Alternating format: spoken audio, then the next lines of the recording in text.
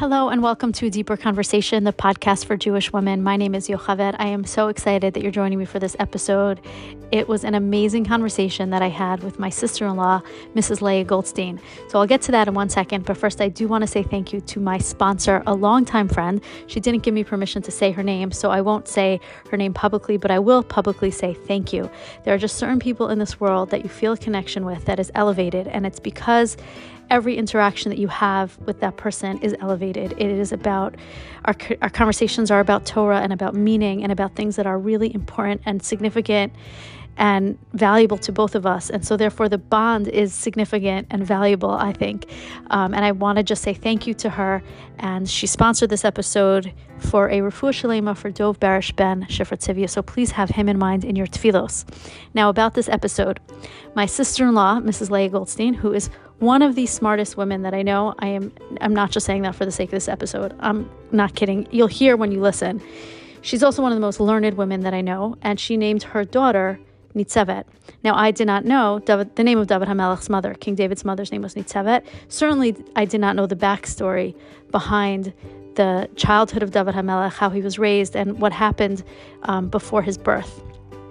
And because I have now a niece named Nitzevet, I started to do the research, and I thought when I started this series on extraordinary Jewish women, which, coincidentally or not coincidentally, started with Rus, the grandmother of David Hamelech, great-grandmother of David Hamelech, I thought, it would be great to do a profile on Nitzevet because she is such an inspiring woman that so few people know about and so few people know the story. Hopefully this podcast will change that.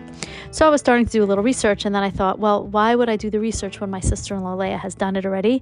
And why don't I just have her come onto this podcast and talk about Nitzevet, which was incredible. Like I said, just an incredible episode, an incredible story, one that is inspirational to Jewish women, to Jewish people everywhere, but specifically Jewish women, specifically, if you're struggling with a child or you're in a situation where, you feel really discouraged and downtrodden. It's just a very inspiring and uplifting story. So I really hope that you will enjoy it. And of course, I love to hear feedback. So if you want to email me about this, about any other podcast, if you are interested in sponsoring an episode, a deeper conversation 120@gmail.com is my email address. Follow me on Instagram at A Deeper Conversation. And thank you all for listening. Enjoy the episode. Leah, welcome to the podcast. Thank you. Thanks so much for having me. It's an honor. Oh, I am really excited about this because, as I will say in my introduction, when I record that after we're finished, I have wanted to learn about Nitzevet for a long time, and I was going to do the research, but you've already done it. And I actually did not even know the name of David Hamelech's mother until you named your daughter Nitzevet. So right. I learned about her from you. So why do we not know about her? That's a great question. So I guess I think there are three reasons. Two reasons, but I'll add something to. The first is that the story is kind of hard to find. It's not in Tanakh. There's like an obscure reference in the Medrash on Tehillim, the Yalkut HaMechiri, on the words Evan Masu Habonim. And her name is listed in the Gemara in Bava Basra, but not her story. Just that, David Hamelech's mother was Nitzevet Bas Sada. And then I think the second reason is it's a little bit awkward. It's not like your typical kid's bedtime story. There's like some bedroom intrigue, some mockery, cruelty. It's a tough story. Right. And the third one is, I don't know, but I did my part to try to change it by naming my middle daughter Nitzevet, and she's fabulous, so it worked out. She is fabulous. And I'll tell you a funny story, actually. Because you named your daughter Nitzevet, a lot of people definitely will say, oh, that's such an interesting name. Like, where's that from? My sister was, I think, in high school when your Nitzevet was born, and her Navi teacher came into class and said, okay, I'm going to ask a trivia question that I don't think anybody here is going to know the answer to, but what was the name of David Hamelech's mother? And my sister, of course, raised her hand and was like, oh, I know. And she, got to sound like she was the super Tanakh whiz because you named your daughter Nitzevet. But maybe let's go and talk about her story. Like, what exactly happened that either we don't know her story. There's an interesting story about how David Hamelech was born. So maybe you could tell us about that a little bit. Okay, sure. So, and my sources pretty much are the Yalkut HaMechiri I mentioned briefly, and also the Sefer HaTodah has a whole section during the month of Sivan for Shavuos, where he kind of goes back and gets into the story. Some slight differences, but the bottom line is you kind of have to go back a few generations. The nations of Ammon and Moab were supposed to be kind of close with us, like brothers, Avram, Lot, and because of some pretty bad behaviors, the people of Ammon not giving bread and water to Bnei Israel, and Moab sending the women to try to entice Bnei Israel to sin. So the Gemara quotes that the halacha, because it says right in the Torah that Ammon and Moab can't marry into Bnei Israel in Devarim, but the Gemara says Ammoni velo Ammonis, Moavi velo Moavis, that the prohibition of marrying into Klal Yisrael is only the men of those nations. Right. Hence the story of Rus. Right. Exactly. The story of Rus and the whole Ploni Alamoni refusing to marry her because he's worried about what his lineage would look like in the future. So Boaz was a great tzaddik and a big Talmud Chacham and the head of, Sanhedrin, this, that. So he wanted to show, when he married Rus, obviously he was trying to do, a version of Yibam, but also because he wanted to publicize that the halacha is you are allowed to marry a female convert from Moab. And so he married her. And it was big news. Right. The only problem was that he died that night after marrying Rus. So everyone, all the naysayers, there's always the crowd that loves the drama. They all said, you see, he made a mistake. Nothing changes, right? People still do the same thing. Exactly. So Rus became pregnant that night. She gave birth to Oved, who was the father of Yishai, who was the father of David. So from after Boaz's death, the argument flared up again, and people said, no, you see, we learned from this, you can't marry a female from Moab either. And it was not so clear. Mm-hmm. Oved was a great tzaddik. Yishai was an incredible tzaddik, says he never sinned. And people saw, wait a minute, they're so great, it must be that they are kosher, that their ancestry is okay. Because there's no way such tzaddikim and leaders of Klal Yisrael would be not allowed to be in Klal Yisrael. So, but then Yishai had all these sons. They said this is like a chut hamashulash, 3 generations of great, holy people. Clearly it's okay. And Oved and Yishai married regular, wonderful women in Klal Yisrael. Yishai's wife was Nitzevet. And they had, I believe it was 7 sons and 2 daughters. It says in one place 6 sons. The other one says 7. But bottom line is that they were, Yishai was the head of the Sanhedrin. He was, like one of the most respected in Klal Yisrael. And at some point later in Yishai's life, after he had all these children, the Yalkut Mechir says he felt terrified of Chet, and, he never sinned his whole life.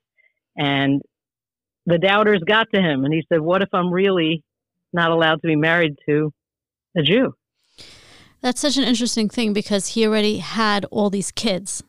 Right. Like, it wasn't like in the beginning when he first got married. Was he, was he not believing, the evidence before his eyes? Like you said, Oved was a tzaddik, Yishai was a tzaddik, right. And then he had all these wonderful kids. And, right. What happened? I don't know if you could answer that question, but the Sefer HaTodah, I have right in front of me. He says that he was worried le'es zikno at the time of his old age. Amar Shema chas v'shalom, he was afraid that Boaz in his court made a mistake, and that he's puzzled, and that he'd be doing a sin by living with his wife because not her status, because of his status. Right. So he decided that the appropriate thing, just to be safe, was to separate from her. From Nitzevet. And just the family knew about it, that the kids and himself. And a few years had passed, and again, according to which story, but his Talmidim apparently knew about it and said to him, it's not right for you to live alone, and you should, continue trying to have children. So why don't you get your a maidservant, a shifcha kananis, and make an agreement that if you're really a true Jew in Klal Yisrael and you're fine, and Rus was fine, then the shifcha is freed. It's called a get shikhr, that the shifcha becomes a regular Jew, a free person, and he's allowed to be married to her. And if Rus was not allowed B'Kal Hashem and Yisha is not okay, then she stayed at shifcha Cananis, and Cananis is allowed to be married to a Moavi convert. Mm-hmm. So that was the plan that they came up with. So like a win-win for him. Yeah. Okay. So the shifcha, though, was apparently close with Nitzevet, and she said, here's what is going down. So Nitzevet said, okay, here's what we'll do. I'm going to switch with you. You stay with him, and as soon as the lights go down, switch places with me. And that is what they did. And I don't know, I won't add my own opinion about the likelihood of that working, but for whatever reason, they actually, Gelka Machiri says in Hashem that it was, Hashem made it happen. He was unaware, and Nitzevet became pregnant from that. And he actually says that after Yishai said that he felt it wasn't really right, and so he wasn't going to do that again. That's such an interesting, just like as a side step from this story, which is fascinating, but there's a few like stories like this in the Torah. So you have Yaakov with Rachel and Leah, like he didn't realize that it wasn't Rachel. And then you have later on with Yehuda and Tamar, like it was his daughter-in-law. He didn't know that it was her. And now here with David and Yishai, like, I don't know. It just seems like these events happen in a way that it just almost like begs the imagination to like wonder something. Like what is it? Like Hashem just wanted this, like this event to happen so that this child could come out. Like certainly in the case of Tamar, we see that also, right? But it's just, it's such an interesting thing that we see sort of repeat itself, a pattern that happens or has happened a few times. 100%. And there's a beautiful introduction in Art Scroll's edition of Rus where they talk about that this is all like in the same line of Malchus Beis David, and why Hashem wanted that eventually that Melech HaMashiach will have all this questionable lineage and stories and everything that, are not so pure as the driven snow kind of, Right. I mean, why? Like, why does, like, I guess ultimately where Mashiach comes from have these like questionable stories? What does it say there? Like, what's the answer? I mean, there are a lot of different thoughts on it, and I can't do them justice to that degree, I don't think. But I think one of the ones that resonated with me is just the idea that, it's that we're humans and there's the Yetzer Hara, and we do our best, and Hashem is really making the plans behind the scenes, and we just need to do our best, and to do what's right in our view, and what Hashem is doing behind the scenes is, I mean, it's certainly interesting. Yeah, it's certainly interesting that the way that Hashem orchestrated events, that Boaz died that night, and so there was this sort of deliberate vagueness over the question about whether or not a Moavia woman is an accepted convert. I mean, obviously that's deliberate, and there seems to be like almost like it was part of what was necessary for this line to thrive, was to have the struggle to legitimize themselves or to have to prove their legitimacy in front of Klal Yisrael in some way. Right. That it wasn't just the, Okay, so going back to the story, so Nitzevet switched places with the maidservant. Yishai afterwards said, you know what, I'm not going to do this again, but didn't never realize that it was Nitzevet, and then she gets pregnant with David Hamelech from this encounter, correct? Exactly. And it says, I mean, this is kind of a little harsh and hard for us to understand, but it says that Yishai's sons were so horrified and furious that their mother was, had committed adultery, obviously, and this child was going to be a mamzer and part of their family. They tried to convince Yishai that she should be brought to court and executed. So they never knew, like she didn't say anything, is what you're saying? She did not say a word, not a word of what happened. Okay. And they said she's compared to Tamar, to her, the Yehuda and Tamar story that you referenced earlier, that she was willing to be, terribly embarrassed, and in Tamar's case, burnt alive rather than embarrassed Yehuda. Nitzevet somehow, it doesn't spell out exactly whether it was a voice from Shemayim or what, but that she knew. It says she knew that she needed to be silent and not disclose it yet. And Hashem would disclose it when appropriate. So she didn't say anything. And she didn't say anything for 28 years. And David was humiliated, mocked, despised. He was treated as a mamzer. And that was actually what Yishai had said. He said, we're not going to kill her. We're not going to bring her to court. She's a great woman. She was Nitzevet. She was the mother of all his sons. He knew who she was. So he said, something is not right here. I don't understand it. We don't understand it. Leave her be, and we'll treat this child like a mamzer so everyone will know that something's wrong with him and he won't get married. Wow. But we don't know what happened, So she lived, I guess, separately from that point on from Yishai, one would presume, if he suspected her of adultery, but wasn't willing to bring her to court or didn't know what was going on. Right. And David Hamelech grew up, I guess, the Navi says it clearly in several different places. When Shmuel came, they didn't even consider him one of Yishai's sons to be brought before Shmuel, right? So and completely despised. It was I could do that part of the story also if you want. Please. Yes. But basically I think it's Samach Tes. Yeah, in Tehillim it's how he was despised and neglected and just treated so terribly. And that was kind of by design. But he grew up knowing what it feels like to be friendless and a stranger and constantly humiliated. So so for 28 years that was the situation. They sent him out away from everybody to take care of the sheep without much protection. And during those times is when he killed the lion and the bear and wrote many of the Tehillim, the beautiful passages of Tehillim. But at when he was 28 years old was when Hashem told Shmuel, go to Beis Lechem and I'm going to tell you who to appoint as king. Go to the family of Yishai. So he went and called a big feast and told Yishai to bring his sons, and they all came, and each one is more good looking and handsome and perfect looking, and he saw Eliyav, the oldest, and said, Mashiach Hashem is here. Hashem said, no, don't look at his external appearance. I know his heart. He's not going to be the Melech. And that for each of the sons it happened. And finally Shmuel said, Hatamu hana'arim, are there any more sons? Are there any more boys? And Yishai's well, there's another one. He didn't call him his son. He didn't think he was his son. All right. I There's saw another that in child in my household. Right. So then they brought him, and there's actually a little side note that it says that when they called to David, he had such respect for the Navi that he stopped at home to clean himself up. He was a shepherd in the field, and Nitzevet said, what's going on? And, she knew that they were all at this feast, but he told her he doesn't know. He was just called by the Navi, so she went with him.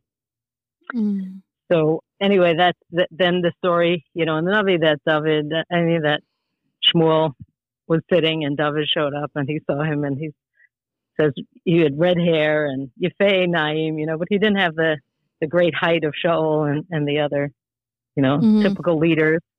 And the red showed he was bloodthirsty. And, Shmuel was like, what's the story here? And Hashem's like, get up, you're sitting and then Mashiach Hashem is right in front of you. So he started to anoint him, and the container. I think it was the different kinds of containers depending on what kind of malchus it is. But the oil bubbled up, and when he poured it on David, it glistened into precious stones. All right, I saw that medrash, and so Nitzevet got to witness that whole thing. Right. So actually, she said the words. That's what the Yalkan HaMachir is on the words Eben Masu Abono, because as this was happening, she said the stone that the builders despised is now the Rosh Hashanah, the cornerstone. Right. And then the response of the brothers, right? Was it this? Right. Was Me'ez Hashem Ha'isazos Hi Niflas Beinenu Zayom Asa Hashem Nagil V'Nesachlo. And then the whole story came out, and she was able to tell what had actually happened and that he was totally kosher and fine. So that's the story. Wow. So a few things from the story. So the first thing is that you said a lot of the Tehillim that David wrote, certainly about being downtrodden, were written during that time when he was despised, which is, very inspiring to think about, because you think David ben Yishai, he was the son of Yishai, who was one of the most important people in Klal Yisrael. That really wasn't his experience at all. That he did not grow up as part of an important family. And not only that, but he was living with the people who did get that credit. So must have even made it worse, right? Like even harder to see his brothers getting sort of the benefit of family yichus, and he didn't have it. And presumably David Hamelech knew Nitzevet's story the whole time. I mean, he was 28 years old when this happened. It wasn't like he was a little kid. Right. It says that she constantly told him that he's tahar and he's great, and that, he is okay, and that, he needs to just be strong, and this is Hashem's will, and, that kind of thing. I don't know if he knew the actual whole story, but she had somehow conveyed to him that, he was, that he was okay. Well, his lineage was pure. Yeah. This is really part of the most incredible part. This is the most incredible part of the story to me, really. I mean, and I guess we weren't there, so we don't know what family dynamics were like in those days, but it sounds like David Hamelech was raised primarily by his mother. Yes. Right? He lived with his mother. I mean, we call him David ben Yishai, and that's obviously, I mean, like you said, Yishai was a tzaddik. He died without sin. Right. So he certainly wouldn't cast any aspersions on Yishai. And presumably, obviously, this was all part of a greater picture, but she didn't live with him, and he was despised and didn't live with them. So everything that David Hamelech was is really attributed to Nitzevet, right? And the way that she was mechanech him. What does he call himself? He says, Ani avdecha ben amasecha. Right? I am your servant, the son of your maidservant. He doesn't say the son of Yishai. Right. Right. Wow. Yeah. Right. It's a different way to look at that pasuk, certainly. And yet she doesn't get it. We don't know about her. Right. All right. I mean, whatever she did, like you said, like she, was constantly working on his self-esteem, helping him. I mean, just think about, obviously, it's not necessarily the same, but for mothers out there who are listening to this and your child is bullied or your child is going through a difficult thing, and, in the moment it could seem so hopeless. She didn't, she had to wait 28 years to realize like how all her efforts were not in vain. Telling him, don't feel bad. This person insults you. That one insults you. I'm sure they called him names. I think I read something to that effect, that he was, it's such an incredible story. And so is there any information about what happened after he was then anointed between Nitzevet and Yishai? Like he took her back, I'm assuming, or anything? It does. I have never seen any other, any I guess post, any notes that describes what happened after, but I assume at that point there was no halachic issue, since Mashiach Hashem was now, clearly from Ruth. Right. And that the lineage was fine, and that she had not committed adultery. And so I would assume that it was all good at that point. But, Another incredible thing about this story also, so you said when he was anointed, she said, Evan Masu Habonim, right? The stone that was despised by the builders has become the cornerstone. Right.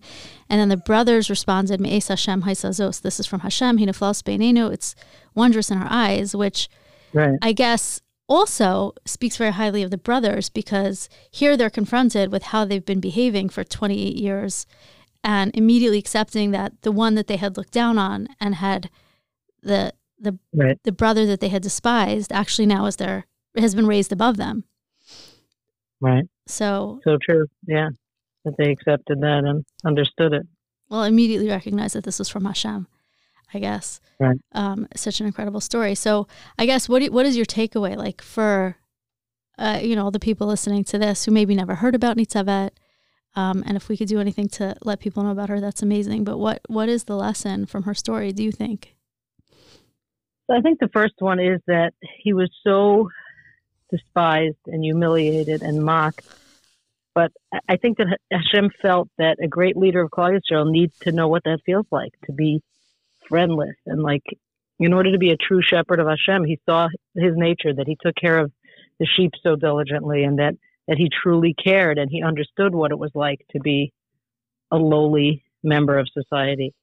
And so when he rose to such great heights, both, in terms of power and in terms of holiness and everything else, as David Hamelech, he had that part of him that he totally understood what everyone was going through, from the lowest to the highest, and he could relate and be a true king for every one of them.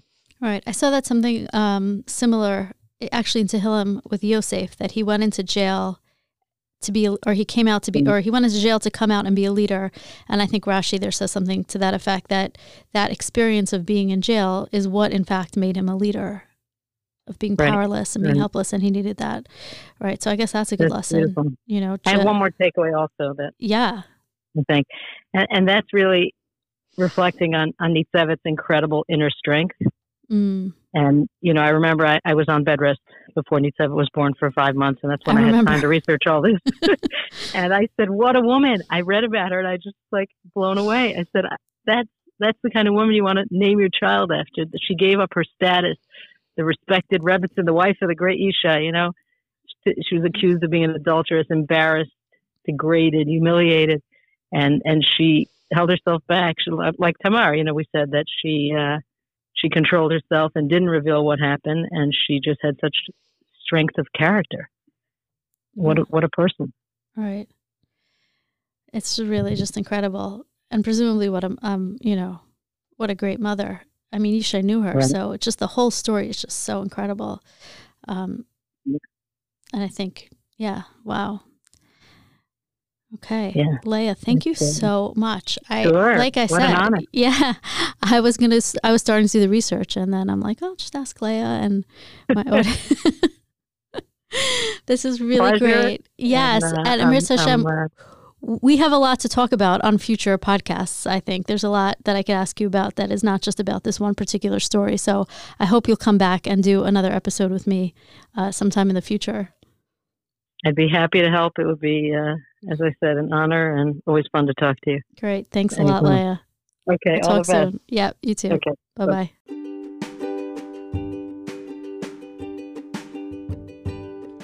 Okay, there you have it. I hope you enjoyed that conversation as much as I did and were as inspired as I was. In fact, when my producer took his headphones off at the end of our recording session, he said, oh my gosh, that was so interesting. And it will make me daven Hallel or have Kavana in Hallel in a totally different way. You think of the Pesukim, as my sister-in-law said, Ani avdecha ben hamasecha, I am the servant, the son of your maidservant. The Pasuk, of course, that Nitzevet said when David Hamelech was anointed was Evan Masu Abonim Hasel Rosh Pina, the stone that was despised has become the cornerstone, which of course is true of Malchus Beis David with relation to Klal Yisrael. And then the response of the brothers, Meis Hashem Haisazo Siniflas Beinenu, this is from Hashem, it's wondrous in our eyes. So a whole different perspective for Hallel. And like I asked my sister-in-law Leah, please to come back on the podcast because we have so much more to talk about. Leah is just an incredible educator. She's the principal of Derech HaTorah Elementary School in Rochester, New York, which is an incredible elementary school, totally due to Leah's leadership. And I was just really grateful that we were able to have this conversation and hopefully also, let a lot more people know about Nitzevet and what she did for Klal Yisrael. If you'd like to be in touch with me, please email me. I love to hear feedback at adeeperconversation120@gmail.com. Follow me on Instagram at A Deeper Conversation. If you listen regularly, you get value, and you want to become a monthly supporter, go to maverickpodcasting.com, click on my page, and I will meet you back here at the next podcast.